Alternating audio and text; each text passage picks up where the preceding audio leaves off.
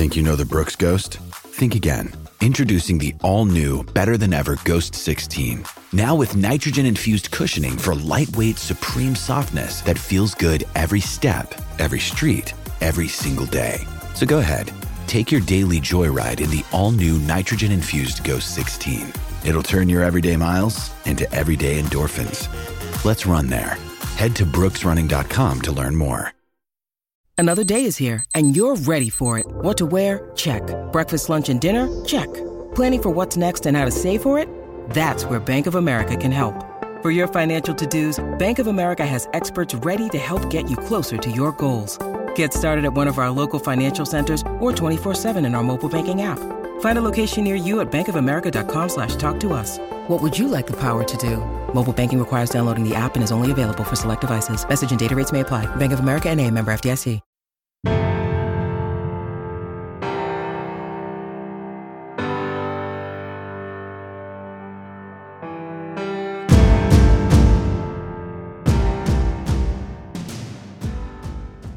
You have to be in a total state of calm with urgency. And how do you get that? Well, you run plays that you run a lot of. You have confidence in them. Guys are moving places where they have done it 100 times before. And to me, I think that's the secret sauce is you know what you're good at, and let's get down there in a hurry. What I really liked about this series of Accelerate Everything is we have a very diverse group of guests, and we've had former NFL quarterbacks, we have current NFL quarterback coaches, and we have a little bit of both of that today in Davis Webb, who's the quarterback coach for the Denver Broncos, as well as having played in the NFL. So, Dub, tell us a little bit about Coach Davis Webb. Yeah, Davis had an unbelievable college career playing under Cliff Kingsbury and Jake Spavital at Cal. Played alongside Patrick Mahomes and then went to the NFL, played along some really good quarterbacks there for the Giants and Bills, and then decided to cut his career short and jump at an opportunity to get under Sean Payton as the new quarterback coach of the Denver Broncos. And, really had a lot of playing time left in his career, but just he saw the opportunity and to learn under a, gold jacket, future gold jacket wearer, and Sean Payton and Coach Russell Wilson. So he jumped at that, and guys, wealth of knowledge on this one. Can't wait to share it with you. What you see on tape is a direct reflection of what you teach and how you teach. Video is important, but if you don't teach well, you're not going to like what you see on your video. First Down Playbook has been helping coaches teach better for 13 years. It allows you to present installs, playbooks, and practice cards in half the time with NFL quality. Coaching tools like video pairing, a player app, practice schedules, and wristband sheets have made First Down Playbook a program management system with everything in one place.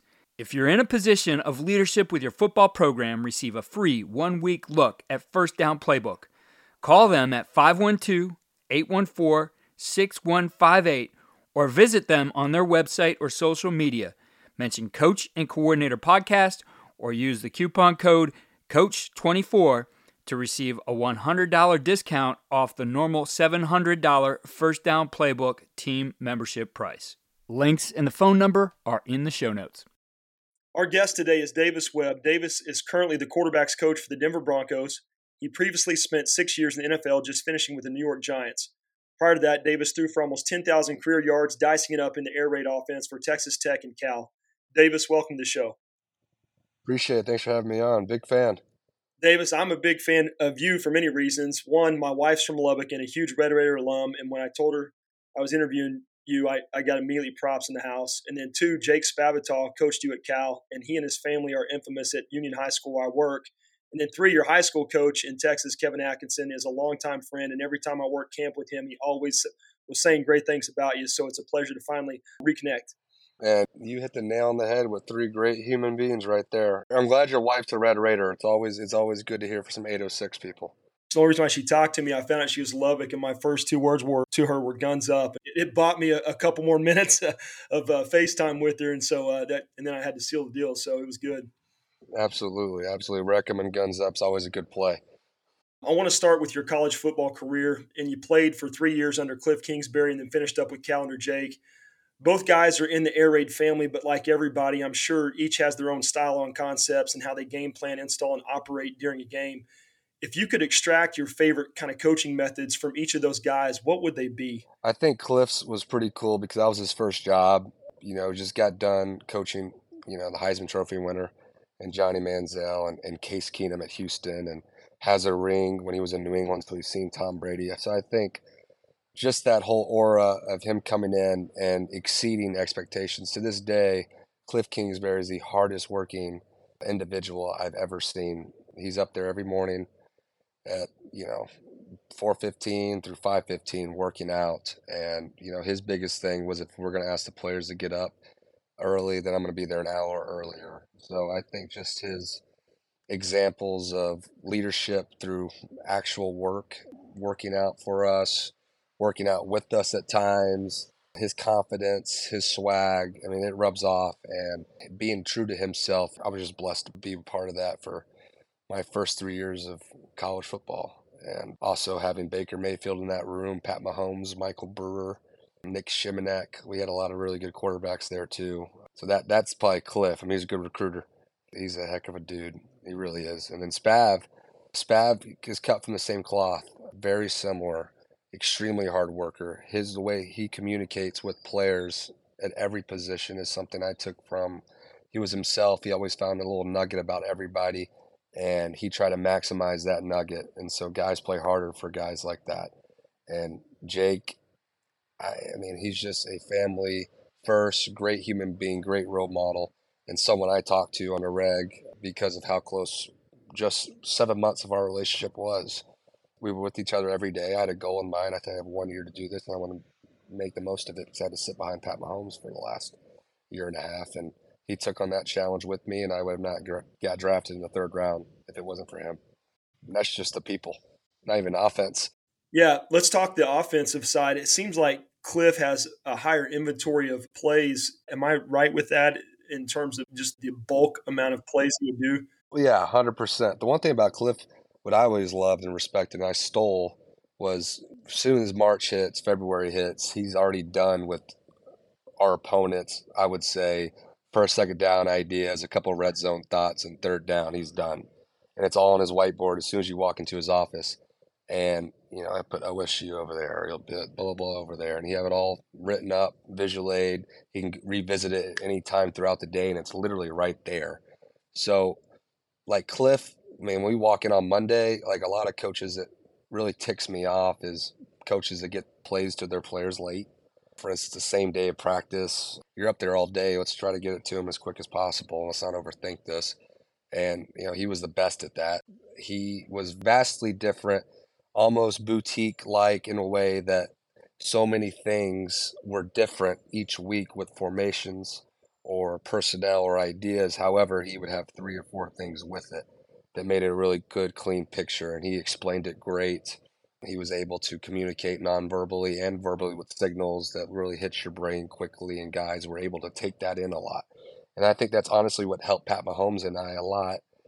And these air raid guys is because you think, well, it's not a long play call. No, but we have a lot of them, and it's no longer the Mike Leach era, RIP, by the way, of, your 20 plays. That's your base core. But with Cliff, I mean, I still have every game plan. I mean, there's thousands, and you wouldn't think that from an air raid guy. Talk to me about your freedom to check at the line. Were you given more freedom with either one of those guys in terms of your ability to adjust a play call or a route? Luckily, Cliff out the gate, I think I gained his respect and, trust early by studying that playbook pretty hard, and coming in as a freshman, should still be in high school in the camp. He was allowing me to check a lot, but you had to be right to continue to earn that. But Jake, it was very fluid. Jake understood that I was in the offense for the last couple of years as well. And we had a very, very great open conversation about everything. But, you get taught something all week in the meeting, and if you see it, why would you let anybody hesitate from answering that question right? Like the answer, and we talked about it, get to it. It hits your brain and it comes to you, send it. If it doesn't, have a backup plan. In the NFL, that's rare. There's only been 2 coaches I've been around that allows that as free as Cliff and Jake in the air raid philosophy, and that would be Brian Dable, and that would be Ben McAdoo. Ben McAdoo's offense was a lot in regards of verbiage to just So it was a sheer novel of plays, but it was so beautiful because it was Mike McCarthy's, Aaron Rodgers, Eli Manning's, and it really made sense, but it was just a lot. But he allowed Eli to do that. He's 34 at the time. So those four coaches really allow the quarterback to kind of play like they are in the meetings, like how you do meetings every single day and how you communicate every day on situational football. And those guys teach them that way, and they expect you to carry that out. Did you have a favorite air raid concept? Yeah, I mean, 95 comes to mind. The only thing that bothered me that Cliff did and Jake switched was 95 was ran only one way. But with Jake, we ran it both ways. That was a little adjustment that I liked. What's the reason behind running 95 one way? Is it just so your eyes can get used to the same scan? I think it's almost like a wise tale at this point. You know, you hear so many different ways, but the way I was told was it was easier for the quarterback to read it left to right as opposed to right to left because you're open. And to me, it's just as dumb as a wise tale as nakeds to the left. You know, I argue personally, I like throwing to the left more than the right. I like scrambling that way more. And I would say 80 to 90% of the quarterbacks I've been with will say the same thing because we've had those conversations. I think those two wise tales are the same. Let's talk about four verticals, 6 in the air raid vernacular. Watching some of your highlights, it seemed like you had a really good knack of throwing the go ball. In fact, your last throw in the league was the go ball TD to Kenny Galladay against the Eagles. And it was unbelievable throw and catch there at the end. Catch and throw. Unbelievable catch, then throw. That was insane. Over Darius Slay, too. That was a heck of a catch. Are there any vision and decision or splashdown details you can give us when teaching quarterbacks how to throw a go ball effectively? Yeah, I mean, we didn't call it 6, actually, with Cliff or Jake. It was Ace 90. And that was always weird to me because I always thought that was something that should stay everywhere. But 4 verts, every offense has been different. But the bottom line with a go ball in the NFL terminology is everybody talks about how it's 42 to 45 on the red line. And, you know, to me, that's robotic. That's robotic coaching. That's a good coaching point. I mean, that's percentages say maybe around that area code. But nowadays, these corners are pressing them up. You got to talk about back shoulder, which no one's really ever comfortable talking about. And you got to throw go balls there a little further sometimes. Sometimes you got to take quick 5 in the gun. Sometimes you got to take a 3, a long 3, a quick catch, a long catch. So I think finding out who your quarterback is and how his feet and his mind marry up a go ball is very important on air. And like Josh Allen's a quick 5. You know, if he takes a big 3, then the guy's not far enough out for him, in my opinion. You know, Russell can take a quick 5 because he's got such quick feet and he's got the best go ball that I've seen, air and touch, in the history of my life. And I've seen a lot of good go balls thrown. And that's just the go ball read. If we're talking inside out on the seam to the go ball, how they're playing zone, the corner's mid-pointing, cover 2, and then you have your back. So the best part about 4 verticals, in my opinion, is the back. But back to the go ball conversation with Jake, what we did, which I really loved, was we kind of stole an Art Briles disciple in that offense, and we kind of just met with him and I did in the summer for a week, and we talked about the option route on the outside. And I fell in love with it, you know, reading it, shutting it down making your decision at 12, shutting it down to 16, touching second base, come back to first base on a little stem or a hinge or whatever you want to call it. If you run by them, you run by them. They're train tracks. I've heard a lot of different phrases for it. But to me, that addition to your 4 verticals offense is a killer. And then you get to the June Jones versions of the 4 verticals, which is my favorite part of the 4 verticals. And just having variances instead of just running 4 verticals and throw it to the back every time, really being able to attack the defense intermediately with a guaranteed completion to the back end zone is the best part about 4 verticals. In the air raid offense, let's talk about mesh concept. If you're stacking air raid concepts up 1 through 10, where does the mesh fall in? Basic Ace 92 would not be up there for me. It's a cool play. I respect the history of it, trust me. But I like the variances of the Chip Kelly meshes that Cliff stole from, whether that be the back on a rail, 1x3, 3x0, empty. The variances of mesh and the variances of mesh return and zone, I think, I mean, that's got to be in every quarterback. That was Daniel Jones's baby, was mesh. That was his fail-safe. And I think everybody would probably rank them in the top 3. So that probably should be called even more. And everybody gives it fits, but it's a completion play, and that's why you're calling it. Let's move to the NFL. You got drafted in 2017 by the Giants. What impact did Eli Manning have on you? Were there any specific things you learned from him during your rookie season that helped you grow as a quarterback? A lot of pranks that I've stolen from him, but I do give him credit on all of them. But Eli, that was a blessing. I remember getting drafted, and he called me the next day, and how fired up he was and excited to work with me. And I said, "Yes, sir." And he said, "Don't do that again. We're teammates now." But he was 34. I had his jersey when I was in middle school, probably. I mean, I was a big fan, and to kind of work with somebody you idolize your whole life, it was pretty cool to see how much better he actually was, as a person and a quarterback. He's so smart, dialed in, has a routine. Me and Daniel, I got drafted there 7 years ago. I come back, and it's like looking at so many things that Eli used to do in regards to the week of the preparation, how much he leaned on him, just like I did. And he just is very inviting. The weird part that year was I had to run 3 meetings a week. I had to do the Monday morning meeting, a Tuesday morning meeting, a Saturday morning meeting. And, being a 21-year-old doing that for a 34 Hall of Famer, that was a welcome to the NFL for me. And just learning from him every day was special. Was there a process that you started to put together yourself in terms of watching film and learning how to take notes and just having a system of consuming all that information and distilling it down into a way that you can understand it? Is there anything that you improved upon as you went to the league, or did you always have kind of a good method going from college to NFL?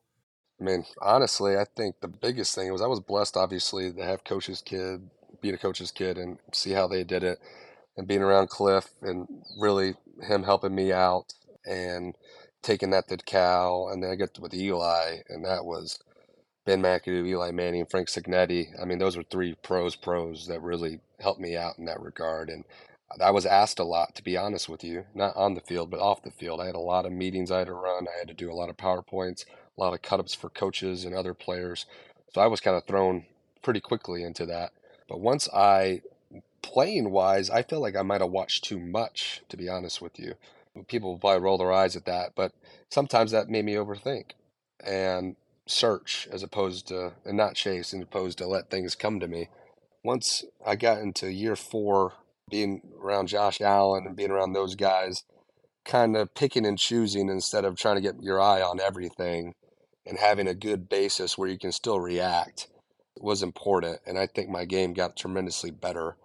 And not everybody does it that way. A lot of times it's the other way around. But to me, honestly, that was probably the best thing that happened to me, was being around some different guys and different viewpoints, and just kind of seeing it's about playing, building that reactionary base and building that zone base that players get to, as opposed to talking like this is a classroom, because it's not on Sundays.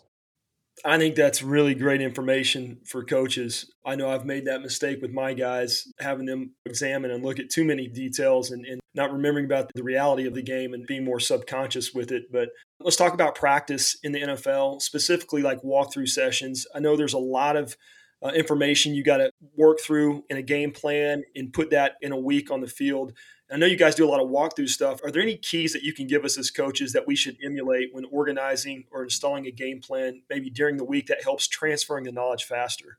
Yeah, I'm all in on walkthroughs. That is how you build the quickest way. Everybody's like, how do we make this more game-like? This is it. I mean, that is it. And people that don't do it, it really bothers me, because I think we're missing so many chances of getting guys back into that calm mental state that we're talking about earlier. And that's a walkthrough. I mean, you have to visually see it. You're doing it. Luckily, in Buffalo and New York, we made these walkthrough rooms.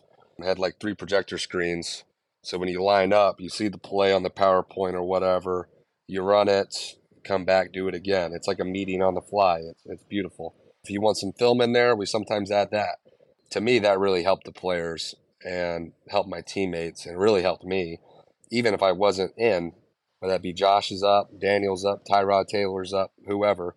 I'm doing the same thing, and maybe I can walk through it behind them if it wasn't hitting my head as clear as it needed to be. So I think walkthroughs daily are important. And when I say daily, I mean for NFL practice, Wednesday, Thursday, Friday, Saturday. And if you play late Sunday, that day. So that's important. to me. A quick time out here to talk about what Dub has done with virtual reality and what he uses in Reps VR. Dub, what's Reps VR and how are you using it to train quarterbacks? Yeah, it's live VR, Keith, where you get in the headset and your mind can't tell the difference between a real life rep and an actual virtual rep because we're filming with a GoPro 360. So we see full on 360 wherever you look. And so we've just created scenarios and have put together a bundle with R4. We have 2 packages. We just released a new one, coverage weakness course. And so we took the top 21 coverages that are used in the NFL, NCAA, high school football, and put those into virtual reality with our players. And so you get all the movements, the coverage rotations. Your quarterback has to drop back within 1.5 seconds before the second last step is dropped. He has to call out the coverage and the weakness of that coverage from his shooter's view lens so that he would see in the field. And I think we saw just a huge acceleration in our quarterback's cognitive ability to identify weaknesses in just practicing 10 minutes a day for just 30 days. I mean, you're just massive acceleration of growth. And we also have a coverage course also built in where we took the top 15 routes in football and put them through the primary different movements that defenders will use to take them away. So we'll put, like, for example, a seam out there. We'll have a apex, nickel linebacker. We'll have a safety over the top. And we'll just do different rotations and movements post-snap to cap or uncap that route. And so the quarterback has to draw back, and in the voice recognition technology, he has to call out capped or make a rip call if it's going to be, covered or open. And so if you don't hit that call at the appropriate time in the timeline, then you're going to get a negative grade on that. You're getting immediate feedback. And so you can keep repping that till you start to learn how to build that anticipation. So this is just a way to accelerate growth and to build anticipation for a quarterback. He can take this stuff home, put it in his headset, and get extra reps outside of practice. I can't really express how valuable of a tool this is. And so I try to put together just a tight package for coaches to buy and to get their kids in so they don't have to go out and create all this themselves because it takes a lot of hours and to program everything and to capture it. So again, it's available at r4footballsystem.com. It's the coverage weakness and routes training course. Davis, as you go back and replay all the film, practice, and games you've been a part of in the league, I want you to think about the interceptions you've seen and even the ones you may have thrown. Is there any specific route or defensive look that kind of stands out as being more difficult to throw or generates more interceptions than others? Is there something that you really got to focus on more, or a route that's just more difficult in the league? Yeah, I think a lot of it is defensive coaches do a good job. If you're a post-high zone team and you have variances within that, whether that be match, whether that be spot drop, whether that be sloop, like the flat player sloops out and the corner squeezes. We call it sloop and squeeze, or the Seattle style where it's match 2x2 and the other side spot drop. Free safety is scooched over a little bit. I think just mixing up those variances always gets guys. I think blitz zero is very, very important. Creating pressure, creating different droppers. That's always good. And the one thing, I've thrown plenty of interceptions. We might need another day for that one. But the one thing is predetermined decisions. I think gets a lot of quarterbacks in the NFL where they think it's cover 2 and they're ripping the end cut, but it wasn't. Or they really thought they can get it over a linebacker. They didn't see him. They just were staring down a guy. I think that happens a lot, but I think just building those mental reps and those walkthroughs and understanding, hey, if it's not there, there's 2 answers to follow. It's not like a speed multiple choice test. You can have some rhythm within it as well. I want to talk 2-minute last drive situations before the half or into the game. I'm always intrigued with how coaches prep for that and the plays they call. Did you guys have a set script of specific plays going into a game for those situations? And if so, what are some schemes or thought process that were used in those situations? Everywhere I've been's been different. And to me, that's one reason why I went into coaching, because I got to learn from so many different great coaches and was able to kind of pick and choose what I thought was best, and I'm still learning. That's the best part.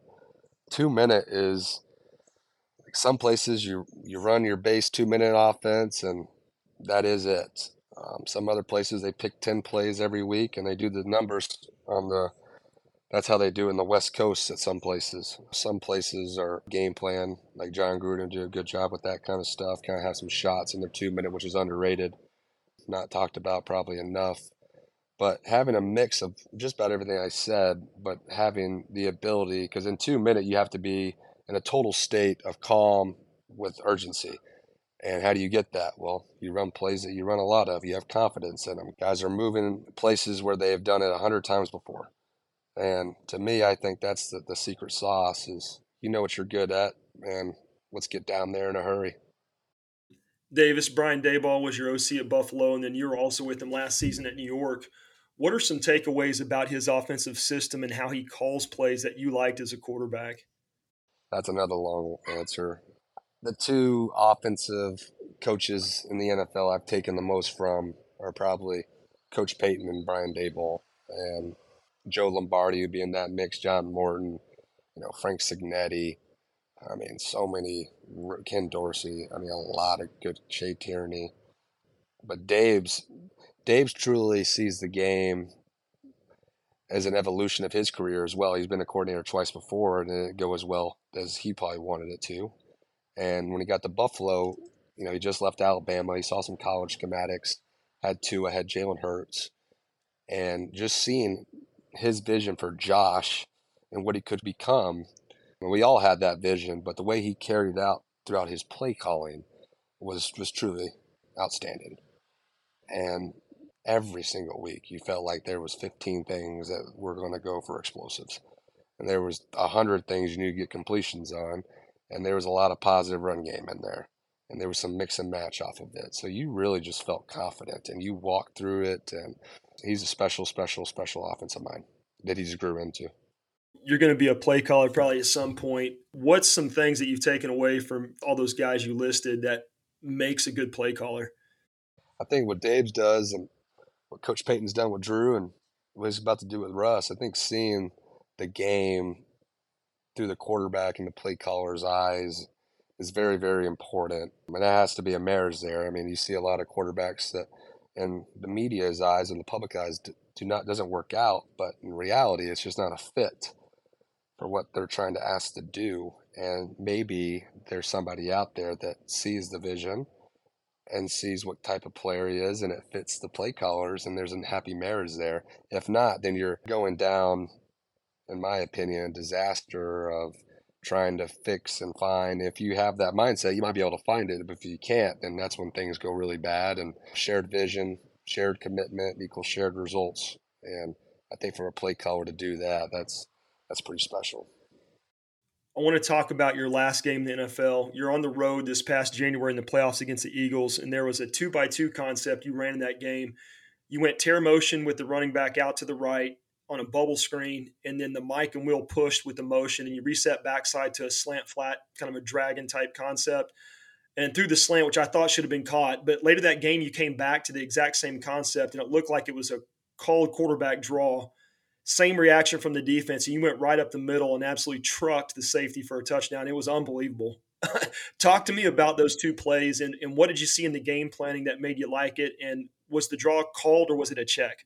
So the first one, I think it was 3rd and 4. There was no draw called there. It was just straight up. If it's zone, you throw it to the back on the tear motion. If it's man to man, you work the dragon side, the D slant side. And, the Mike and Will both kind of bumped, like you said. And it was 11. I knew it was man because the Mike ran with them, and there was one guy remaining. So the only dude that can really screw this play up is him on the slant because he's got to win his matchup. So I sold my eyes pretty hardcore to the right, got him to move, enough room, made the throw incomplete. I probably did a little too much there as opposed to just a quick eyes and go. I mean, I sold my body. But that was the first one. But going back to that, we were like, all right, 5-man box, we can run QB draw off of it, which is the same list that I just said, but we add the draw. If he buzzes out, we run it. If not, throw it, man-to-man, get over there. That was not a check, but it was talked about for quite some time because they were trying to break the sack record. They tied it. They sacked our holder and our trick play tight end throwback to me, and they tied it. They needed one more to break the NFL season sack, and they were talking every play about it. I mean, it was Fletcher Cox is still in my head. He was talking so much crap. Hassan Reddick, all those guys, they were so good. And so they were just pinning their ears back, and I was like, we got to run the ball eventually. And luckily that worked out and caught the safety a little awkward and was able to put my shoulder down. In the red zone, I tell the quarterback still today, if we're in the red zone, you can score. It's important for the quarterback to be the toughest guy, not the dumbest guy. So put your shoulder down on third down and red zone after that. Get down because these dudes are fast and they hit hard. I want to talk and touch on quarterback improvisation and mobility. You played with two of the best, in Josh Allen and Daniel Jones. Even yourself against the Eagles, you juked out, I don't know if you remember this one, Hassan Reddick to avoid the sack, and you got the ball off, almost completed it. Is there anything that is done in practice to improve on this fundamental, or is it just kind of left up to the quarterback to use his God-given ability to make a play happen? You left off one big name on that one. It was Pat Mahomes, is where I first saw it. And I was 19 years old, and I'll never forget it. And ever since then, it's been in the back of my mind because I was always told you're a tall pocket passer, kind of run a good 40. You're really strong, but we don't see you as elusive or anything. But the agility drills, I was winning a lot of them, and the sprints, I was winning a lot of them. Like, man, I think I can. I think I'm more athletic than either what I think or what others think. And I continued to kind of build on that thought, but I never played with it. And then once I went to Buffalo, I saw Josh do very similar things to what Pat was doing. And I mean, him and I had a year-long conversation on the subject, just back and forth. And the next year I came back and I was like, I'm playing with a different mentality. I'm going to change up trying to be the smart quarterback every time. I'm going to add hopefully this to my game. If it doesn't work, I'm going to try to go coach. But I'm going to see what I got because I feel like I got some more than what I've been showing. And I loved it. I loved every minute of it. It goes back to watching too much film sometimes. Like it's a game at the end of the day. And having that confidence and then talking with Daniel about the transition of seeing Josh continue to get better. Myself, Tyrod Taylor is one of the most elusive human beings I've ever seen. And just having a lot of conversations now with Russell, Jarrett Stidham, I just think that part of your game can be developed. It just has to be talked about the right way. And guys have to be able to communicate that way because not every coach either studies it enough or talks about it enough because honestly, sometimes you don't know. Sometimes it is predetermined. Sometimes it is feel. Sometimes it is reaction. And, it's a beautiful thing. But watching those couple dudes that I mentioned, Sam Darnold's on that list, just special athletes that can extend a play half a second to 5, to Pat's case, 15 seconds longer. Davis, you recently accepted the job as the Denver Broncos quarterback coach, and you may be the luckiest guy in the world getting to work for a future Hall of Fame coach in Sean Payton. I can't imagine sitting in that interview room with one of the greatest offensive minds in the game. What was that interview like, and what was one of the most difficult questions that he asked you? The weird thing was I was really the only job that I was thinking about. If something happened in Buffalo or New York, maybe, but I didn't know Coach Payton, but I knew of him, and I knew for me to branch out, find new connections, and learn from literally a Gold Jacket Hall of Fame head coach as my first job. If I was offered it, then yeah, I would retire for that. If not, I told Coach Payton, if I don't get this, I'm working out. Literally that day, I'll probably be pissed off and I'll do squats and I'll try to be a free agent quarterback. So I was like, you're not gonna hurt my feelings, but I want this job, and if I get it, I'm taking it. So the interview was kind of interesting. I was able to run my PowerPoint. I think it was 30 slides. I talked about Russell, things I've heard, things that I thought watching his film I could help out on or create a shared vision for the head coach, the coordinator, for me to communicate. I talked about my age. I talked about what I've been doing the last 10 years of my playing career, which is more of a coach-player career. And, we hit it off. Everybody in that room, I'm very thankful for the entire offensive staff because it's something that is rare to find. You could feel it right then and there. Man, when he said, give me some time to think about it, it's a big hire, so I get in the scouting assistant's car and Ish tells me, hey, everybody said you did good. I said, I don't know. I'll let you know tomorrow. Ish's phone starts ringing. We've got one light down the road and they say, turn around. And I'm like, I left my iPad. I'm never going to get a job. I was like, I'm an idiot. And so I walk up to Coach Payton's office. I checked the car. I had my iPad. So I'm like, okay, maybe this could be good news. And he was like, you got the job. And I said, I accept. And we signed the contract right then and there. I missed my connecting flight, but it was worth it. What's the learning curve for you right now, trying to get up to speed with everything with Sean's offense and stuff? The cool thing and the bad thing about my career is that I had to learn 6 offenses in 3 years. and 4 of those were West Coast type offenses, so there's a lot of carryover. I think 18 out of 32 teams do run a version of it, so it's that part made it a little smoother, but it is vastly different than the last 4 years than I've been with Brian Daboll. So that part's a little unique, but Coach Payton's offense has the number 1 record in the history of the NFL for yards in a year, touchdowns in a year. So that part's been pretty unique and fun to listen to and learn the history of each play. Davis, I absolutely appreciate your time, man. This was a fabulous interview. A lot of nuggets in there. I want to let you enjoy the rest of your break because it's about to get real for you. But guys that are listening, this guy is going to be a star on the rise in the league. He's going to be a head coach someday. I'm calling it now. Davis, best of luck this year. Can I end with the Broncos country? Let's ride. Absolutely. Broncos country. Let's ride. As coaches, we know that some of the biggest hurdles to our team's success can come from off the field. Your team needs support to tackle the endless list of expenses, uniforms, training equipment, travel, and more. But raising that money can feel like a full-time job. Thankfully, there's Vertical Raise. Vertical Raise is the premier online fundraising platform using innovative technology to create the easiest and most efficient system available. Raise more money in less time with a local fundraising coach who works with your team every step of the way to customize the ideal fundraiser. With options for online donations, digital discount cards, premium product sales, and even spirit shops, Vertical Raise has top-of-the-line solutions for every fundraising style. To find out more, visit verticalraise.com and we'll get you connected with an exclusive offer on your first fundraiser. Here are our winning edge takeaways and ideas for implementation. Dub, as always, you have the tough task of narrowing this down to something that everybody can use. So what did you focus on from this interview with Davis Webb? Yeah, a lot of stuff really to chew on this one. But my first takeaway, I really enjoyed Davis's point on how important it is for a coach to get the situational play calls prepared and done before the season. He talked about how Cliff Kingsbury was a master at being months ahead in his prep for the upcoming fall and getting those situational schemes down at the end of spring, allowing him all throughout the summer to go through those plays, just building confidence in his quarterbacks and preparing himself for the upcoming season. He thought it really gave him a head start and something that he's modeled in the way he coaches. I think number 2, coaches really underestimate the value of walkthrough periods, and that's something they do heavily in NFL.